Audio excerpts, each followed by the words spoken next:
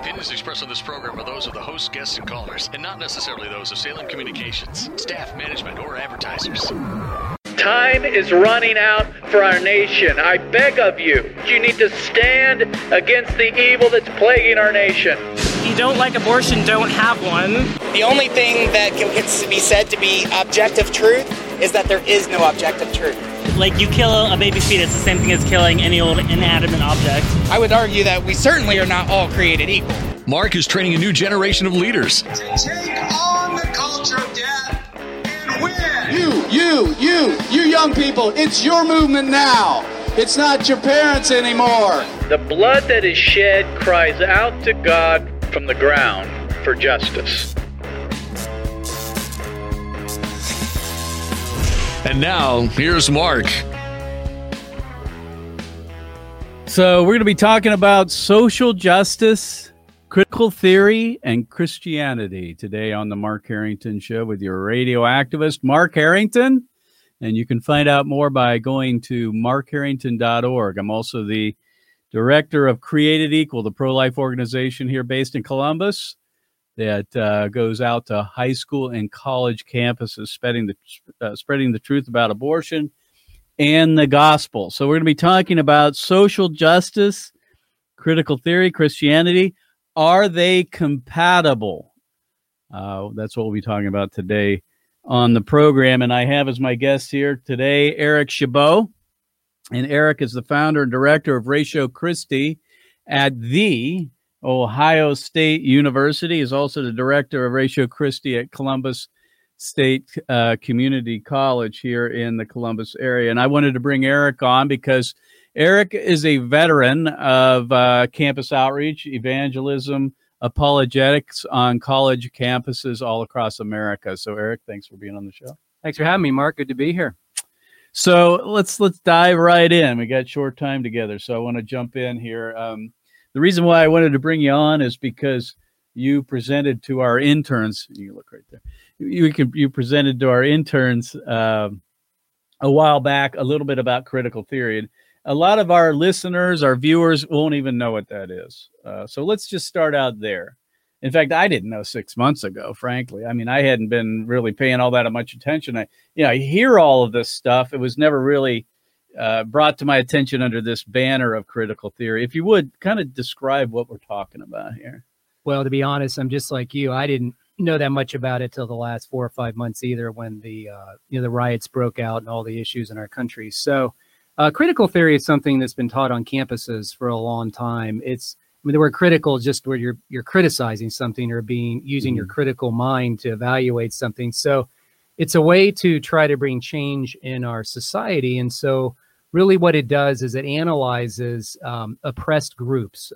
For example, if you're an oppressed group, whether you're a minority, an ethnicity, or whether it's a sexual issue, like an issue of the transgender community or the gay community, it's where critical theory comes along and says, well, this group is the oppressed group, and who's oppressing them? And so they really want to get behind the social structures that are causing this. It's not so much about taking individual responsibility, whereas like in a Christian worldview, we believe that people that oppress others because of power plays, they want to get power of another group, is an issue of sin, and it's wrong. We need to repent and look at everybody as they're created equal. They're all image bearers of God.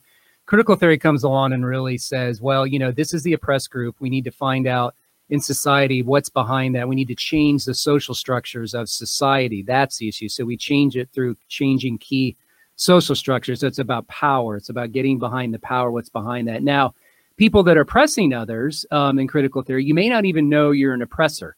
And so, for example, with the racial tensions that are going on, some people may say, well, critical theory comes along and says, well, whites may not really know they're the oppressor here and oppressing the Black community, and we need to change that. And so whereas we believe that all people have a common shared humanity, whereas we're all image bearers of God, critical theory breaks things up into class. People are broken up into classes, and the thing about critical theory is they're big on identity. And so you're part of a group. And so if you're an oppressed group like the transgender community or the Black community or the gay community, you find your core identity in that group, and then you have to overcome that through changing key social structures. So everything happens as part of the social ills of society. It's not so much about taking individual responsibility and repenting and changing your heart about people and being people's image bearers of God. So critical theory is all over the campuses. It's certainly playing a role in the racial tensions that are out there right now in our society. And you talk about systemic racism, things like that. So it's been around for a while. It's not something that's new. It's, it's definitely entrenched a little bit with Marxism. There's some Marxism elements to it. So it is something that's out there, and it's happening. I see it more and more. It's everywhere. Right. My guest is Eric Chabot. He's the director of Ratio Christi at Ohio State University.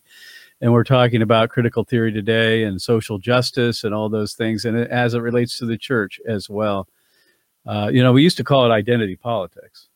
It's a part of it, right? Identifying by group rather than our shared humanity, as you say. The oppressed groups, you've got racial groups, sexual orientation, gender identity, physical ability, age, weight, ableness. Right. These are all the different, and then you talk about intersectionality. Right. What is that? That's where they merge together. Yeah. Right. And so if you, the more oppressed groups that you're a part of, the more that you apparently have a grievance. Right. Well, the key is you hit the nail on the head, this issue of identity. And, I started to see the issue with identity before this whole thing even broke out. I've been teaching a lot of identity for years, like just in apologetic classes. I think that's one of the biggest worldview questions when we train Christians, young Christians like you do, in worldview. We want to stress that one of the big worldview questions is always identity, where we come from, where we're headed, but identity is a huge worldview question. We want to stress that, of course, our key identity is that we're image bearers of God and we all have that shared humanity. But in critical theory, it just becomes, it overtakes the group where their identity becomes so entrenched in their group that it almost is so unhealthy, as we see. I mean, it's not that ethnicity doesn't matter in the Bible. For example, like God, I believe we all share, we're all one human race. I don't think there's races in the Bible, and I believe we have different ethnicities, but it's obvious that a lot of people find their core identity in their ethnicity, and that becomes the only thing that matters. And so whatever we place our identity with, where it becomes the most paramount issue, that can be kind of dangerous. It's not that our identities don't matter in those things, but our core identity, of course, we believe is that we're image bearers of God, identified in Christ. Right. And that's what we're trying to get people to see, that they can share that with us, but it's very challenging these days. Yeah, especially now with the rise of Black Lives Matter.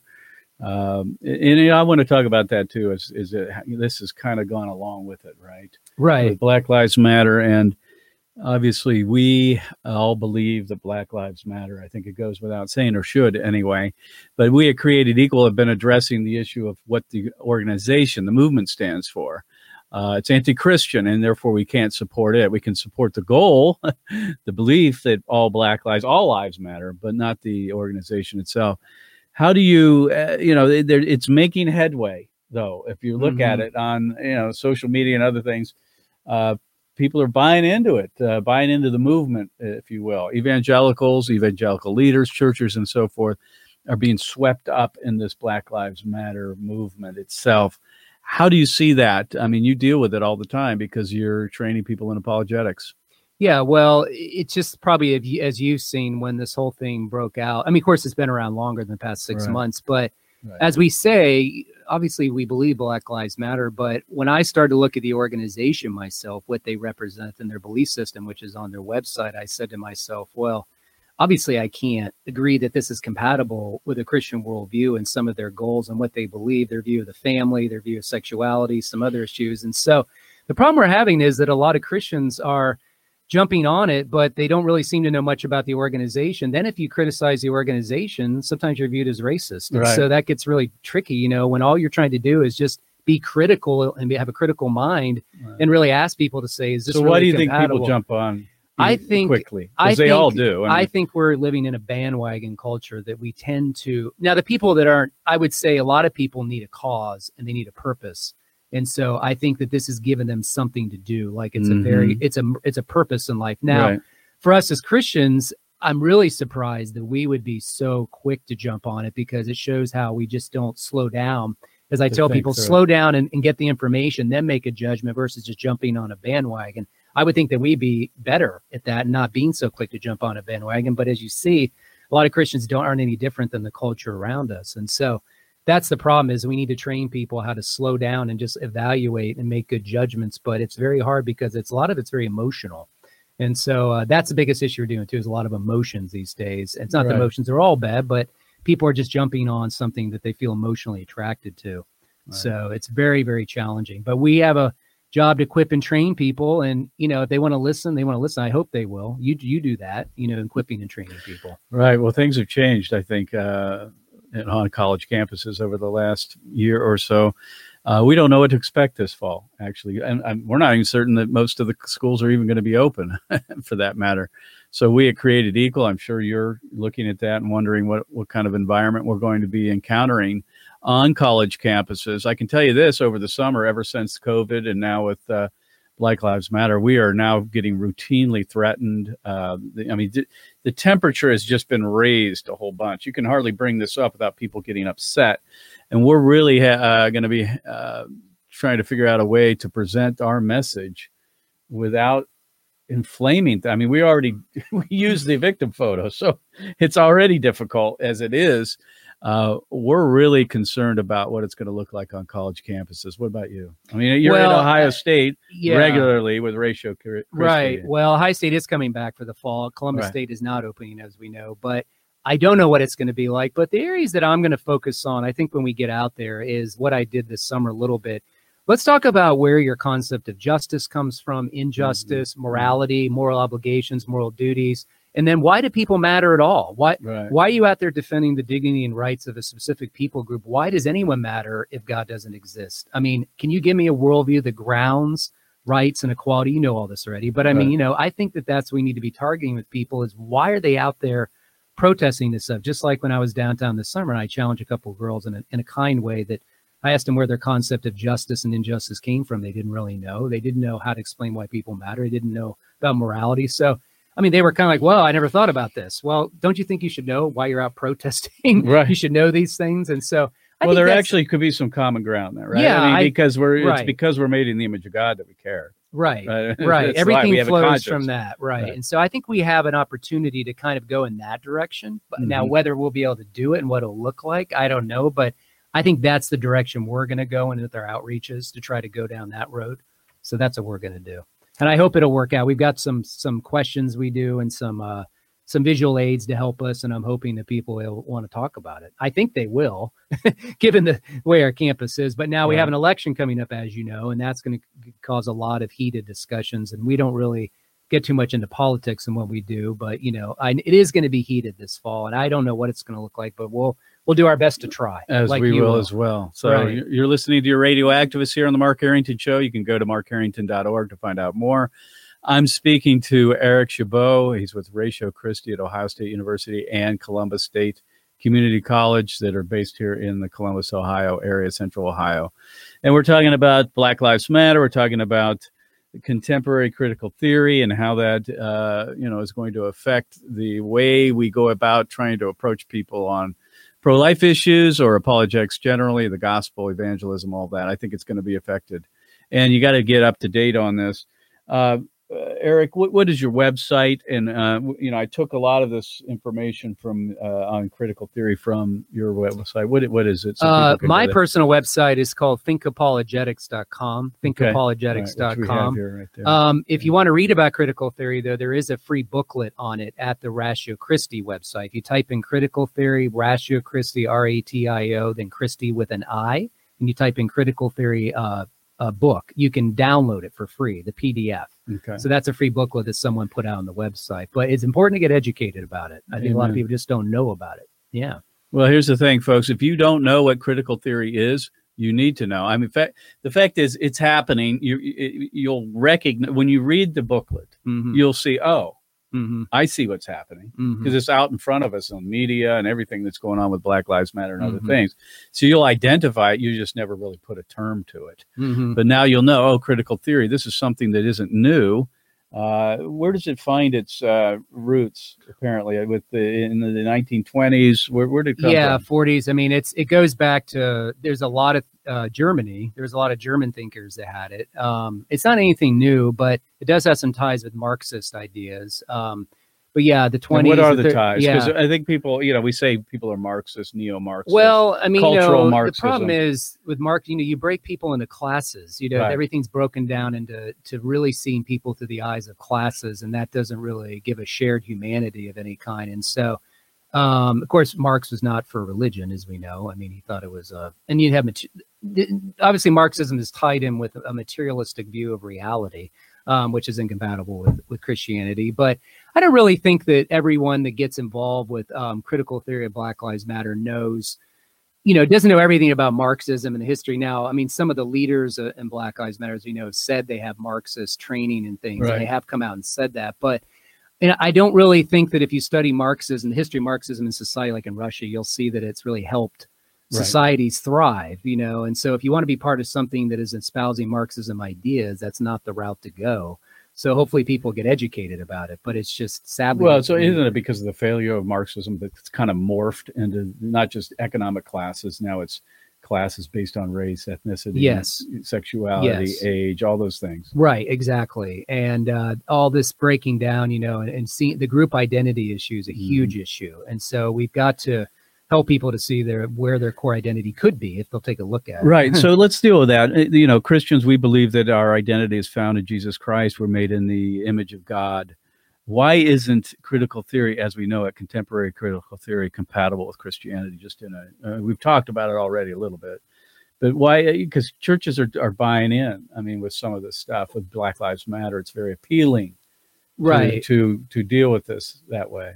Well, I think that some of the problems are that you don't really seem to have an end goal with it. It's not really providing any solutions. All it's criticizing, pointing out the problems that are there. Hey, we've got a systemic racism problem. Now, if someone makes that comment, I always say to people, if you're going to say something, if you want to, you can assert whatever you want, but now I need evidence and data to back up the assertion. And so if there's systemic racism within the police department or society or the business world, give me the evidence I want to see. I'm not saying it's not there. I'm just saying I need to see the evidence and data. But in critical theory, a lot of times they put a lot of weight on personal experience. Right. And so lived experience. If you've experienced racism in your life and it's just there, and the problem is that's a trump card, really, isn't it? Right. And so you and I can be blind as a bat and we just don't see it. And so they're trying to show us, no, you're part of the problem. You just don't know it. Well, okay, if I am, show me how and show me the the evidence that I am. And so critical theory definitely doesn't really seem to provide any real solutions, whereas we have a solution that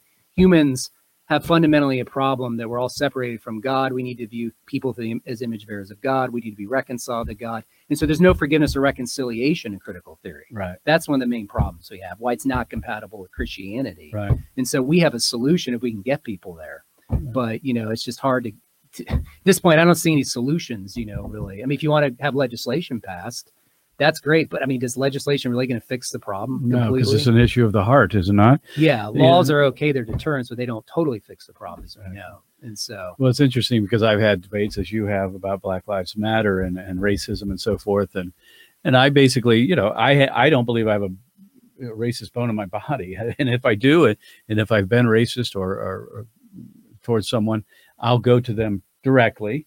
I'll repent. I'll ask for forgiveness. And there's reconciliation. Right. But see, I don't have to, apparently, according to critical theory, I don't have to be a racist to be part of that oppressor group, which I am a white male. Right. I mean, kind of how that's what works. So I'm living in a kind of in a denial, if you will. The book that's been, making its way around, which we don't want to spend a whole lot of time on, White Fragility, from Robin DiAngelo, about how we that we're living in denial about all this, and we're uncomfortable bringing it up, even though. Can you speak to that? Because I think it's kind of this group guilt thing, white privilege, white guilt. Right. Well, I mean, like I said, I think that critical theory puts a lot of emphasis not on individual repentance and sin like where we do it, whereas we have to take responsibility. They put it on society. It's a societal ill that's there. And so it's social forces that are at work, and you're part of those social forces and you don't see it.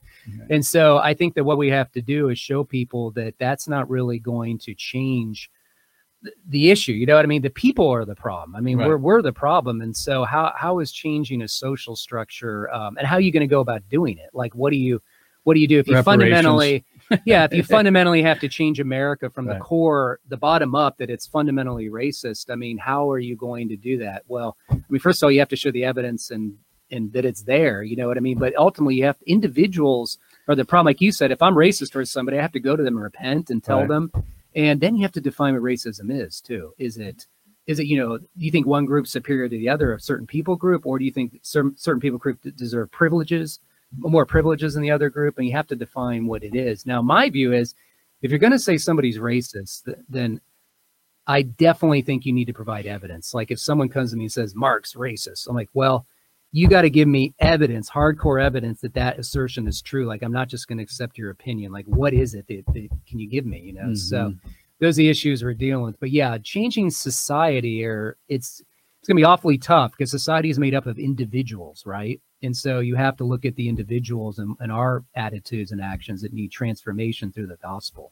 So that's the way I view it. Yeah. Well, social justice is a big deal nowadays. Lots of people jumping on that as a bandwagon, social justice warriors, we know. And I've often said, if you're a social justice person and you ignore the plight of the unborn, then I really don't have a whole lot of time for you, frankly. I mean, if you've got a huge blind spot when it comes to, I think, the biggest social injustice issue facing our culture, then maybe we don't have a lot of room to discuss this. How do you feel about that? I mean, it seems to me that Black Lives Matter, the movement itself, they're pro-abortion, and yet millions of American Christians, evangelicals, are jumping on board that bandwagon, but yet ignore the plight of the unborn. Well, it's back to the same issue. If you're going to fight for people and believe a certain people group is being oppressed or there's an injustice, we're back to the issue of your main mission is to show people that those are children that you're oppressing, and that's an injustice against them. So if you can't fight for them, who can't speak for themselves, how can you fight for somebody that's, whether they're age 2, 10, 20, 25, 50 years old? And so you're right. It is one of the huge injustice that they would not even care about that. Now, as far as Christians not caring or not knowing, I think they're just ignorant. I mean, there's good ignorance. Well, that's good ignorance and bad ignorance. Plus, it's popular. I mean, the Black Lives Matter movement is popular. Being in defense of the unborn is not. Right. You don't have a constituency that attends your church and pays tithes and votes and all of those things, right, that you can appeal to. Right. It's a popular thing to jump on a Black Lives Matter. I'm not saying that's the only reason people do it, but they're not going to get much blowback. But when you support defending the preborn, you're going to get a lot of blowback. Right. Well, yeah, you know this better than I do. And so it's an issue of being, worried about what other people think and all those issues. And so obviously you take there's a huge cost to pay when what you do, but you're defending people, and Black Lives Matter is defending people. So what's the difference? We should have common ground. It's always, I always say, they say this is a huge injustice, which I agree. There's injustices out there and the racial issues, but why is it any greater injustice than any other issue, like defending the unborn or anti-Semitism or human trafficking? I mean, they're all injustices. Right. Some people are called to different things, and so we need to show each other grace in that area instead of saying this is the only area that matters in God's eyes. Well, we hear that all the time. If we're not out, petitioning and protesting on behalf of Black Lives Matter, then we can't speak for the unborn. We hear it all the time. Right. So, Eric, we got about 2 minutes left. I want to wrap this up. Let's speak to the Christian who's listening and watching out there that has heard some of this, somewhere, but never put a label on it, as critical theory. And I just want you to address that, if you would, and exhort them to, do their due diligence to investigate, read, discern, right, and know what's going on in culture, so we can, face these issues, especially as we head out to college campuses. So if you would take a minute and just wrap it up. Right. Well, I just want to say, if you're going to invest your time, energy, thoughts, emotions into something like this, you need to be informed. And it's very important as a Christian. You're called to love the Lord with all your heart, soul, and mind, and be a disciple of Jesus. And that means you're called to be a critical thinker. And so you want to make sure you have all the information and do your homework before you take positions on things. A lot of times we're just jumping on bandwagons without all the information because it's trendy. So I encourage you to go to that website, like I said, on Ratio Christi, R-A-T-I-O, Christi with an I. Read that little booklet called Critical Theory. It's a PDF, but just make sure you say that again. Ratio Christi, R-A-T-I-O.